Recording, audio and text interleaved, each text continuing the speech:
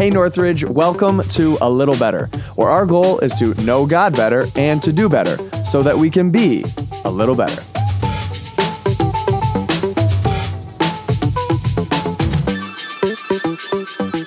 Well, hey everyone, and welcome back to A Little Better. I am so happy to be having, I was going to say Pastors Melvin and Ashley, but now I feel like I need to say Dr. Ashley Cross and then Melvin, I guess, too.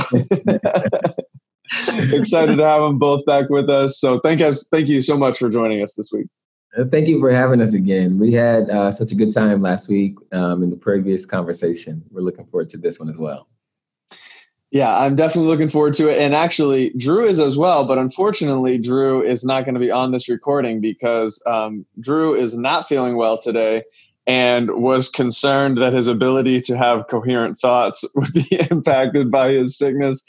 So he's not going to be on, which kind of brought up for me memories of times when, Sunday's coming, as you guys, of course, Melvin, Ashley, you know so well. Sunday's coming, ministry is never ending.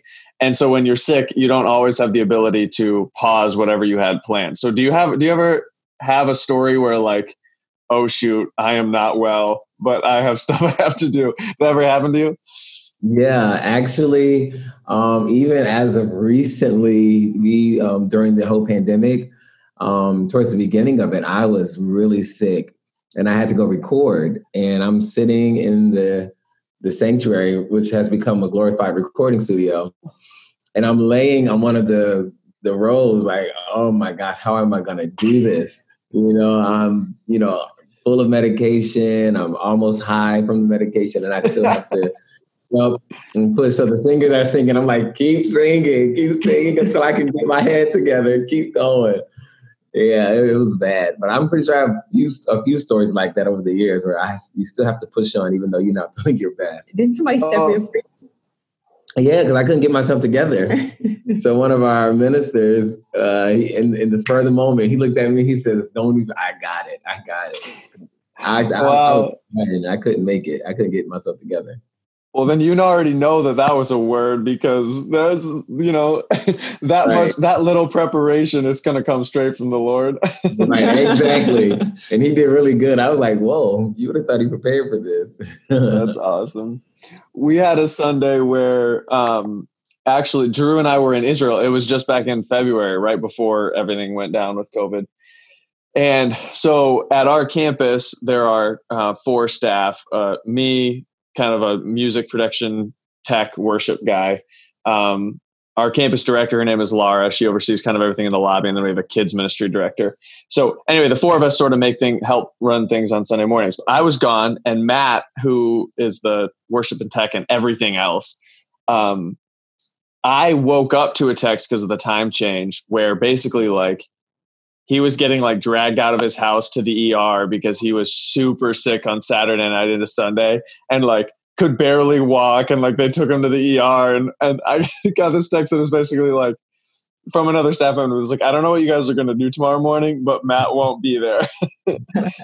And we're portable, right? So he drives the trailer and it gets there at 6 a.m. to set up all of our stuff. And he's legitimately the only human who knows how to make all the buttons push to make it happen.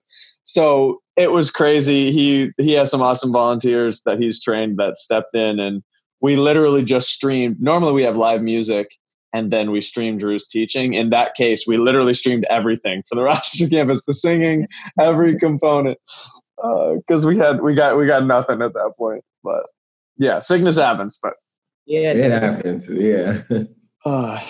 So over this past week, it was a blessing to have been able to hear from the people of our church that you guys, me included, helped so tremendously. And actually, this wasn't something we, could talk about on the podcast last week. But after we actually stopped recording, me, Ashley, and Melvin ended up talking for like another hour because I was like, please don't leave. I want to talk.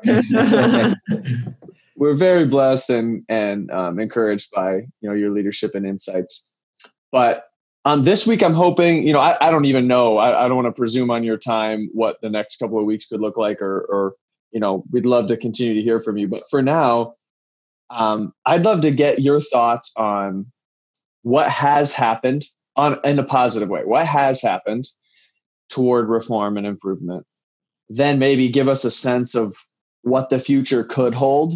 If justice prevails, if it flows down like a mighty flowing stream, like if what we hope for happens, what could the world look like? And what steps might we need to take to be a part of that? So I know those are three enormous questions, but let's just start with, has there been in 7 days any degree of change? Yeah, so with all of the social unrest, with all of the protests, and with everybody having a focus on what's happening in America, the pressure has actually been pushing us forward. Even in the midst of pain, even in the midst of disagreements across lines, across races, there has still been some amazing progress that has happened over the past week. And so just within the past 10 days, we know that Minneapolis banned the whole chokehold that the police officers do. Wow. Which is huge. It may seem small, but that's a huge win because they haven't had any reform, I think, in the past 2 decades or so. Wow. Just even something so small as that can prevent another human being from losing their life from that tactic is huge.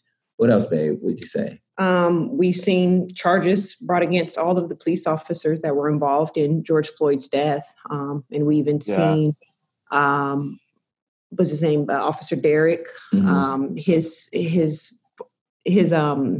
what is it? His charges. Third degree to second degree, which is huge. We've seen Dallas, they've adopted a duty to intervene rule that requires for officers to stop other cops who are engaging in inappropriate use of force, which for me is huge because we're not anti-police. We don't want our nation to be anti-police. I was just thinking about that this morning.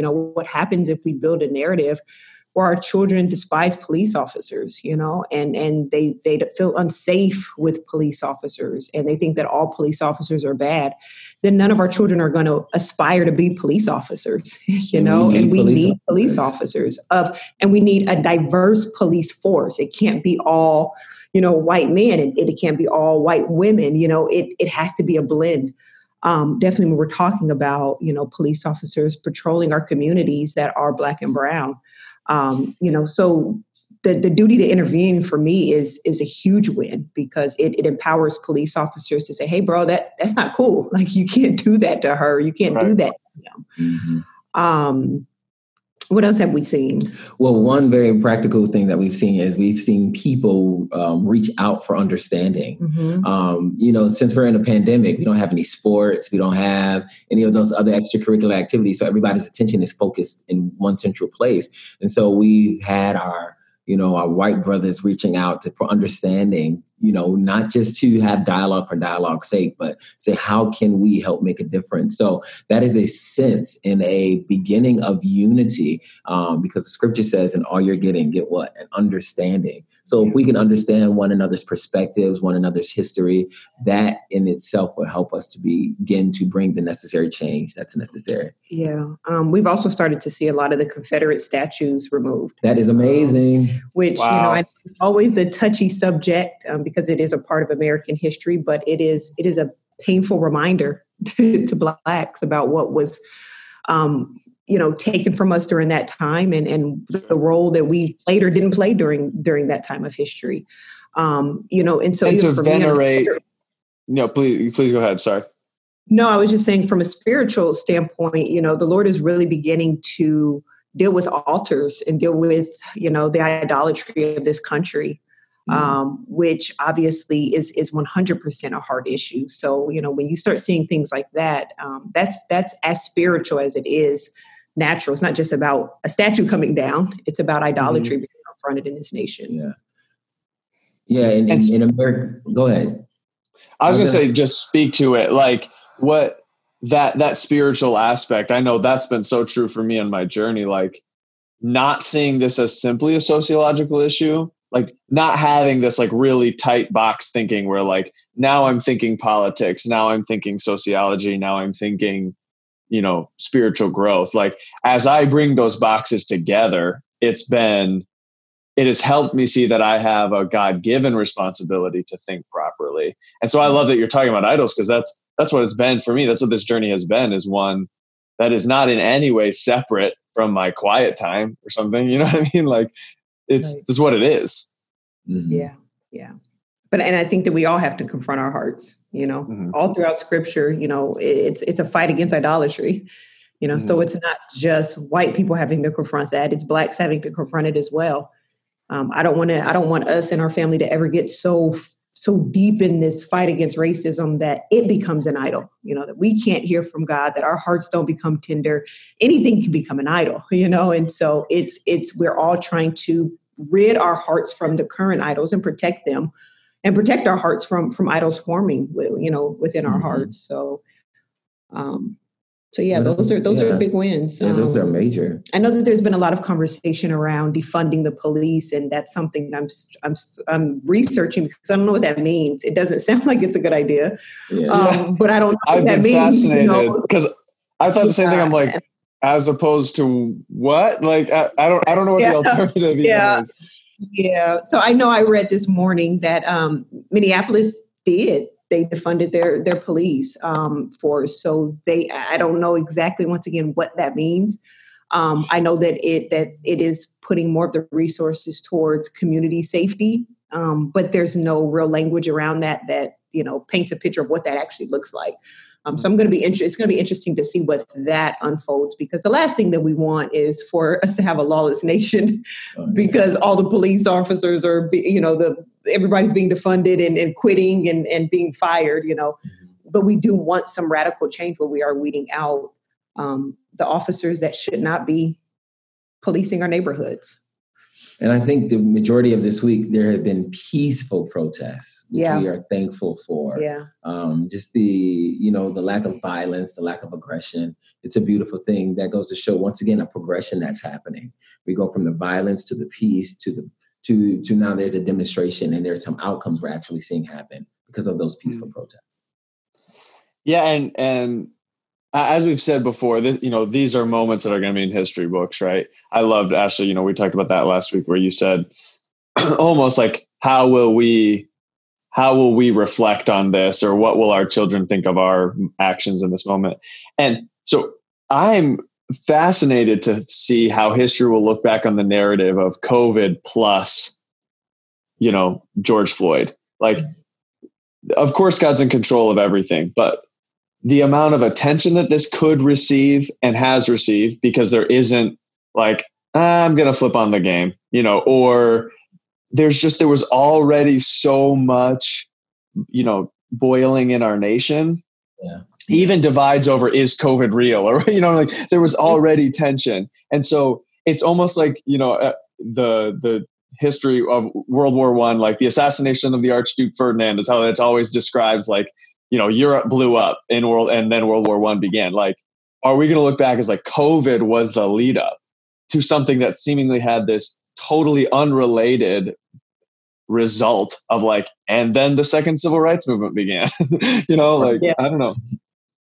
I seen a funny meme this morning, and it had a kid like pulling his hair out, and it said like, our children trying to understand American history 2020, like, years to come, when they're reading this year in their history books, they're like, what in the world was going on? Absolutely. And I keep thinking about, like, remember when Tiger King and COVID is what people were talking about.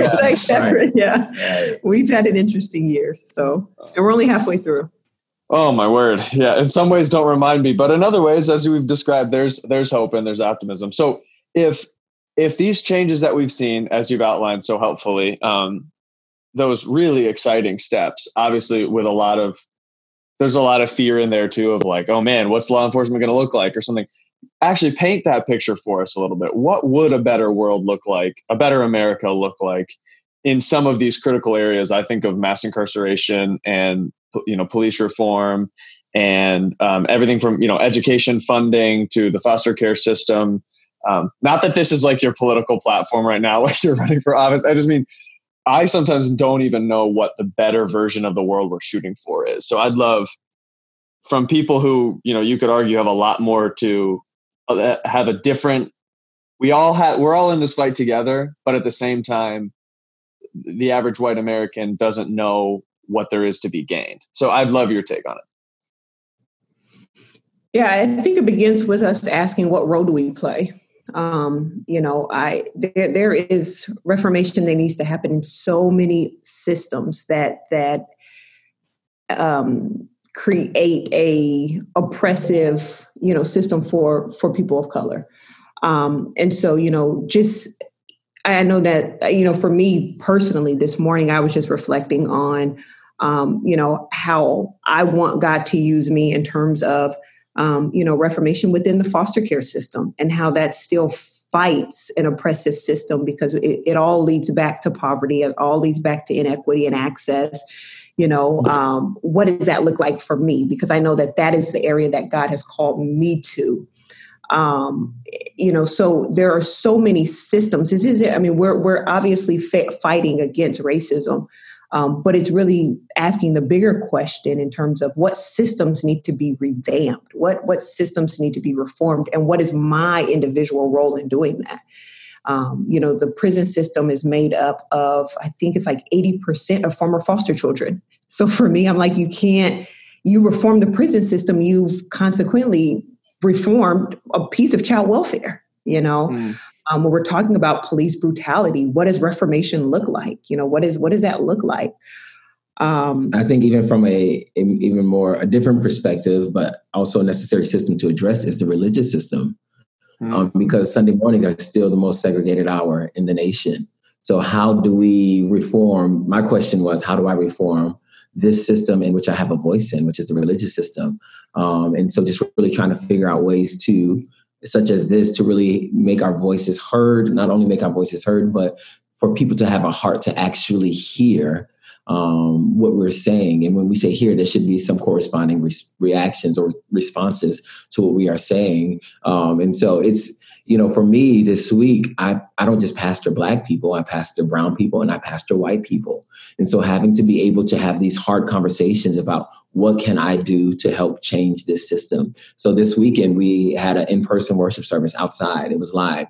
And we had white people that we didn't know coming to our worship service. And I'm thinking this is amazing, because one, they are actually a part of, if they join this community of believers, they're going to be a part of a group where they are not in control, where they have to submit to someone who is of another color or another race than them, and they can still grow spiritually. And so I think that's one way for us to begin to reform even the mountain of religion, for Black and white to actually worship together, and not just symbolically, because when we say multicultural church, what does that actually really, really mean? You know what I mean? Most of the time it means predominantly white with a nod toward other people groups. Exactly. And so if we really want to integrate or to reform the religious mountain or the system of religion, we have to really have those hard conversations of what does integration actually look like for our Sunday morning. Yeah, because the fact that Sundays are the most segregated days of the week. Yeah, that's to me, that speaks to where the church is. That if we were to say that segregation doesn't happen anymore in the U.S., then we could just look to Sunday mornings and say, well, that's a lie, because you have all Black people over here worshiping together. You have all white people over here, all Hispanic. And yes, there are differences within cultures, and we understand preference and things of that sort. But there have to be active and ongoing measures to come together to worship, and to understand, yes, there's language barriers, there's things. But I remember going overseas and and having people pray for me in Portuguese, and I did not know what they were saying, but I knew what the Holy Spirit was speaking to me during that moment. And so taking our limits off of the Holy Spirit and how he moves, he has no preference, and for us to be able to experience each other, understand each other, worship together, without always having to be so divided.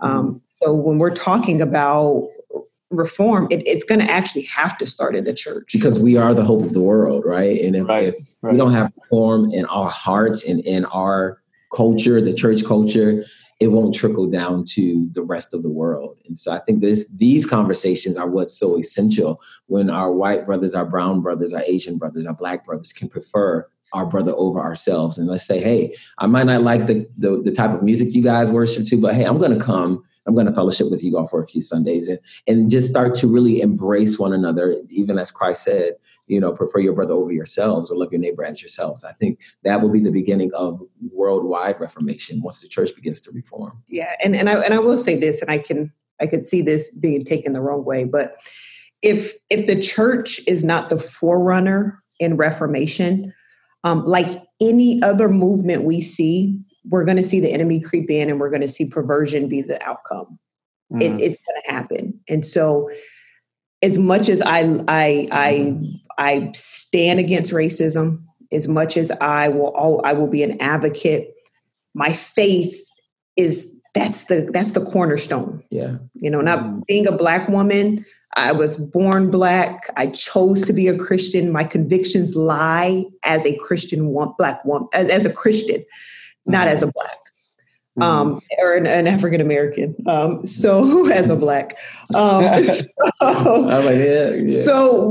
within that, the church, we have to kind of safeguard these movements, to make sure that it's not becoming something that is perverse, something that lacks in morality, something that lacks in conviction. And that's me saying that because that would happen with anything that is not safeguarded. Right. And historically, this civil rights movement is completely different from the first civil rights movement because Black Lives Matter, we believe that, but this is a movement that is led outside of the church. Most civil rights movements they've been born out of faith, born out of people who had a spiritual conviction of Jesus Christ. And so this is why we, the church, need to come together to not only just come alongside, but to, I believe, also lead. Keep it anchored in the truth of our faith. And I've seen a lot of conversation around that because it's hard. Because when we say Black Lives Matter, when we say it, we're saying the statement is true. Right. But there is a Black Lives Matter organization. Right. That bears the same name. That bears the same name, and their values do not line up with that of the Christian faith. And so it's being able to separate. No. When I say the statement, I mean the statement. I mean Black Lives Matter. But I'm not bagging the organization that directly goes against what it is that I believe as a Christian. And I think that that's where we're seeing a lot of the conflict on social media, because if you don't know that there's a difference and you say, and I've seen it happen, I've seen timelines just blow up where there's this huge, discourse about Black Lives Matter. And I'm like, I think I know what this person means. They're talking about the organization that has a huge, another agenda as well. Right. So that's why we need the church. Yeah. We need the church. Yeah. And I think, to your point, it's not necessarily a shame on us moment as the church, but there are people who will stand in the gap for justice because of common grace. God has placed in humanity an understanding of right and wrong. And thankfully we have a country to some level that does, though it's been done so poorly throughout our nation's history in some ways, it does have an arc that bends toward justice. You know what I mean? Like there are in people who don't love Jesus a desire to see people treated with equity. And so if the church doesn't lead the forefront, some people will do what the church should do. And they will bring with them other values that we don't see eye to eye on. And so it is in an absence of a church-led civil rights movement that a non-church-led civil rights movement has occurred. And so the church, as we unify, and I could be wrong on this, it's not even necessarily what buildings we meet in or what styles of worship or who pastors who, although I certainly need much more influence from all kinds of different perspectives. It's about the church in Rochester, capital C church, doing things like what we're doing right now, saying, I will allow proximity to allow me to, I will believe Pastors Melvin and Ashley when they say this is real in our city. I don't need a video to know that this is real. And when my Black brothers and sisters in Christ tell me that that's a thing, I'll say that's a thing. And so as a resident of this city, I will vote, I will act, I will move toward your good. I will show equal concern for your sorrows and tears that I would hope you would show for mine. And so that's how the church, even if it never becomes one big conglomerate thing that's extraordinarily hard to organize and put in the same, unless we rent the Blue Cross every week or something, it's about saying we have a unity in Christ that does not need us in the same building for us to act in unison. Yeah. And we have a unity in Christ that doesn't require for something to directly impact us for us to care. Right. Jesus didn't have to be a recipient of an oppressive, system to have a heart for them. In fact, he left heaven to solve a problem that did not impact him. Right. So that's our example right there. That's our example. And that's not just our example for racism. That's our example for every oppressive system. Right. So, yeah. Yeah. There's, and I would love just, a practical step or two for you guys to give a recommendation for our church, for us as individuals, not just white listeners of our church, but, what are some steps we all could be taking as we look toward this practical vision of the future? Yeah, I'm sure you're getting blown up with that question right now. Yeah, and I don't always feel like my responses are practical, because it's like it's kind of I feel like people leave like, oh. So I think for me it begs the bigger question: what role do I play in this? What system between prison, police, child welfare, poverty, church, education? What system do I feel a burden for? What system do I feel like, hey, this is my lane? And when I'm advocating in this space, I feel very comfortable. And begin to research and ask yourself, okay, where do I see that this system is oppressing Black people? And this is just within the context of racism. We can ask this question if we're looking at gender or anything else. But right now, when we're talking about racism, within the education or within, poverty, let's educate ourselves on how these systems were built, because all of them historically were built to keep Black people from reaching a certain level of success or they were achievement. Built without Black people in mind. Right. So that's where if you work for a Fortune 500 company and you start to look around and notice, like, all of my coworkers are white and everybody on the board is white. Maybe I should start advocating for diverse, voices to be a part of the table and to be a part of the decision making. Any table that you sit at that does not have diversity, a diverse background, voices, experiences. It is creating an oppressive system, Yeah. And I love that, because I think it would have been easy at a time in my life to say, well, that's because. And even if the first layer is like, name a place that's all, that's monoethnic, well, that's because we only recruit from this school. And then it's like, okay, great. Then why is that school monoethnic? Well, that's because they mostly pull from this community. Okay, great. Why is that community monoethnic? Like, You just, all it takes, you can come up with any excuses you want. You just eventually, if you trace that back, you will find like, oh, there were rules about where people could live, or there were rules about how much money you had to make to do this or that. Like there's a reason for everything. Like, you can't look around our country in particular and see just simply clumpings of people living together in vastly different economic situations and not eventually say something caused this. It's not, no random computer formula generates this much uniformity, Yep. So anyway, I just think that's been helpful to me to realize, like, my gut defensive reaction, all that reflects is a lack of research, which is why I brought up to bring it back to, like, it's just a lack of research. You haven't dug enough to find the system that produced whatever reality you're living in. And I can passively promote it simply by not knowing its origins. And I think that's what's so deadly about the form of racism we have in our world today, is that me as a white male I can, without knowing the origins, I will just continue to perpetuate it. Like, well, I'm not making consciously racial decisions. And that's the danger. Yeah, I think that every person needs to watch the Netflix documentary 13th if they haven't. Like, it's so eye-opening. It was eye-opening for me. And it's funny because my around that time, my father went to prison, and he was a part of the whole 3 strikes you're out thing. And I just grew up knowing, like, my dad went to jail for selling drugs. And then I watched 13th, and I'm like, oh, whoa, my dad was caught up in, this political system, this system that was really designed to keep Black men out of the house. Like, oh, that makes sense, and it began to put my story into context. Yeah.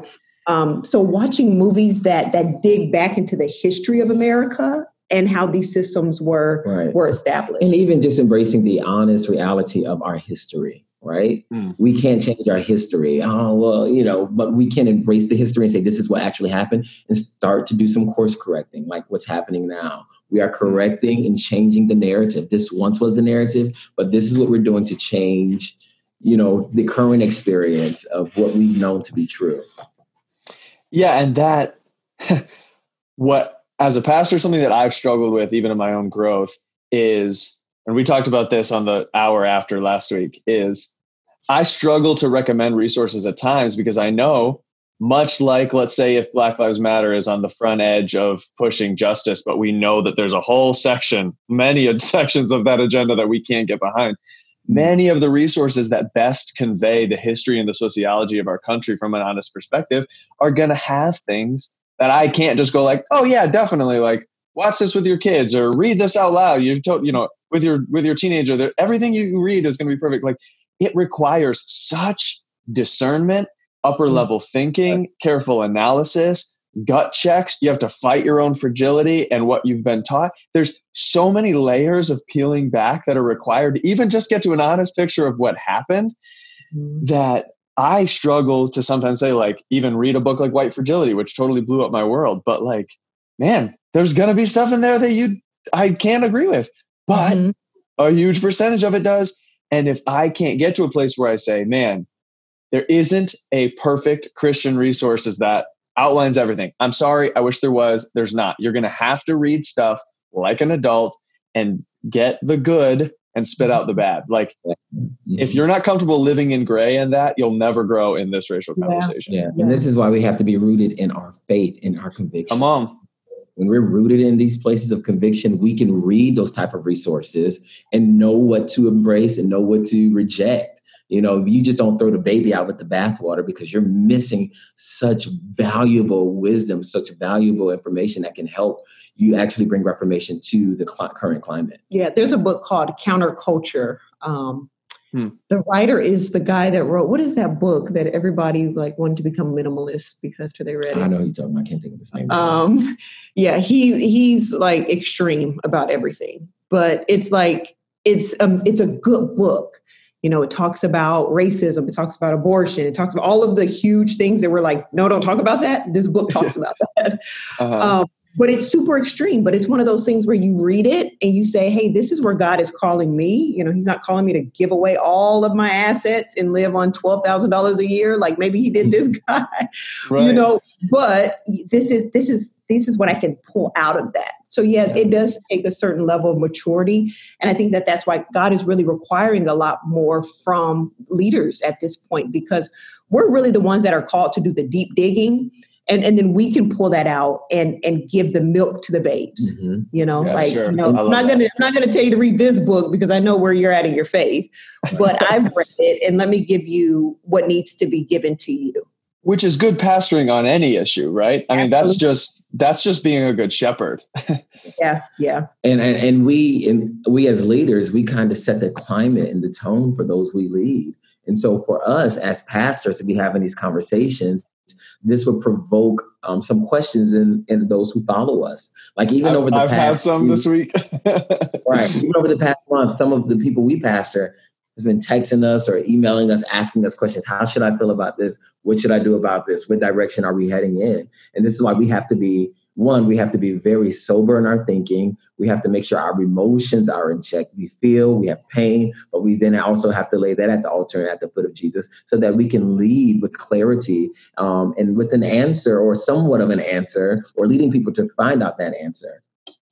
That is so beautiful. And that's, if we promote, I hope 6 months from now, I'm embarrassed about what I used to think. You know what I mean? Like, that's an important part of growth and if we promote simplistic thinking in our people, we'll get simplistic outcomes. Absolutely. You know what I mean? Of like Band-Aids for these deep-seated and significant problems. And so if we're comfortable with cliches, if we aren't willing to dig, if we can't find the question behind the question as leaders, then we certainly can't expect that our people are going to come out on the other side of this with actionable steps that are going to make a difference. And man, that is so true of racism in particular because of how defensive I can become in it.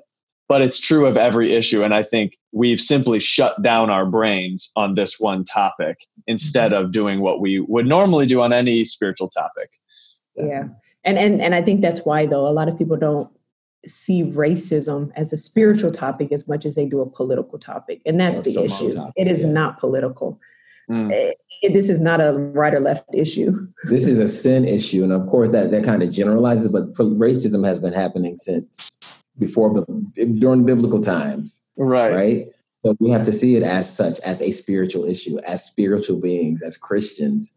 We need to address it in that manner. Yeah, so, I think when you go to talk about racism and people automatically go to presidential candidates, it's like we've missed it. Like it has nothing to do with we'll only get Band-Aids. We'll just keep getting Band-Aids if we jump straight to politics. We have to go directly to the heart of the Father.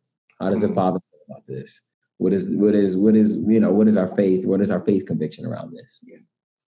And all of that, something that's come to me this week as well is like thinking about, it becomes so political, is of course our faith compels us to the marketplace. Of course it compels us to civics and to voting and action and policy, because Christians have been involved in that in every generation when permitted. Christians have been thinking that way and producing reform because God has established the government, the church, and the family. Those are institutions in which he set them up to make difference in culture. So of course we would engage in the political realm. We aren't making it political, though. We are working out our faith, the truth of God's word, the convictions he's placed in our hearts in the political realm. We're not getting political, right? There's a difference. Yeah, definitely. Okay, here's the thing. This is a way longer podcast than normal, and I love it. So I'm just going to say it needs to go out as is. But if you guys are willing, I'd love to, consider being able to have you guys on, because I still don't even feel like we've gotten to the level of, tomorrow when I wake up, what could I do? I know, man, I will say for 99% of especially white American Christians, research and development is a huge part of what we need to do. But I would love to have you guys really speak to, like, how could you challenge us to take a step beyond picking up a book? Though that's huge. What's the other step? So if you're willing, maybe we can have you on again and we'll continue the conversation. Absolutely. Yeah, I think that'll be a great focal point for the next podcast. Practical steps. Yeah, because my steps aren't practical. They're like, assess your heart. Well, she's Dr. Frost. I'll do the practical steps. She'll do the higher thinking. Oh, that's so funny. I know. Every once in a while, Lauren, my wife, will, ask me for my answer on this. And she usually will say something like, hey, what should I think about this? But you have to answer in 30 seconds or less. Yeah, I don't know. And I'm always just like, okay, then I'm not going to answer it. Or I'm like, oh yeah, I got you. And then it goes for like 10 minutes. So yeah, if we can get down to, some stuff. I'm anxious to know. I'm on my own journey on this as well. So I'm anxious to know how I can be, an ally in all of this. So my friends, so grateful for your leadership and influence in the 7 days I've now known you. I'm really thankful. And God bless you. We can't wait for everything to open and lift, so we can go to the park and sit and talk together. And come on. This is one practical step that how you can really defeat the spirit of racism is build relationships with people that are not like you. Love it. Thank you. And believe what they say. There you go. Like a friend would. Oh man. Okay. Guys, thank you so much. And I'll go ahead and hit stop recording so that our listeners can have a break from the wisdom this time around, and we'll catch you next time. Thanks everyone for listening. If you have questions, please send them in, because I know that Ashley and Melvin Cross would love to be answering questions, and we want to get as practical as we can. So for our listeners, please send in questions. Thanks, and everybody have a great week.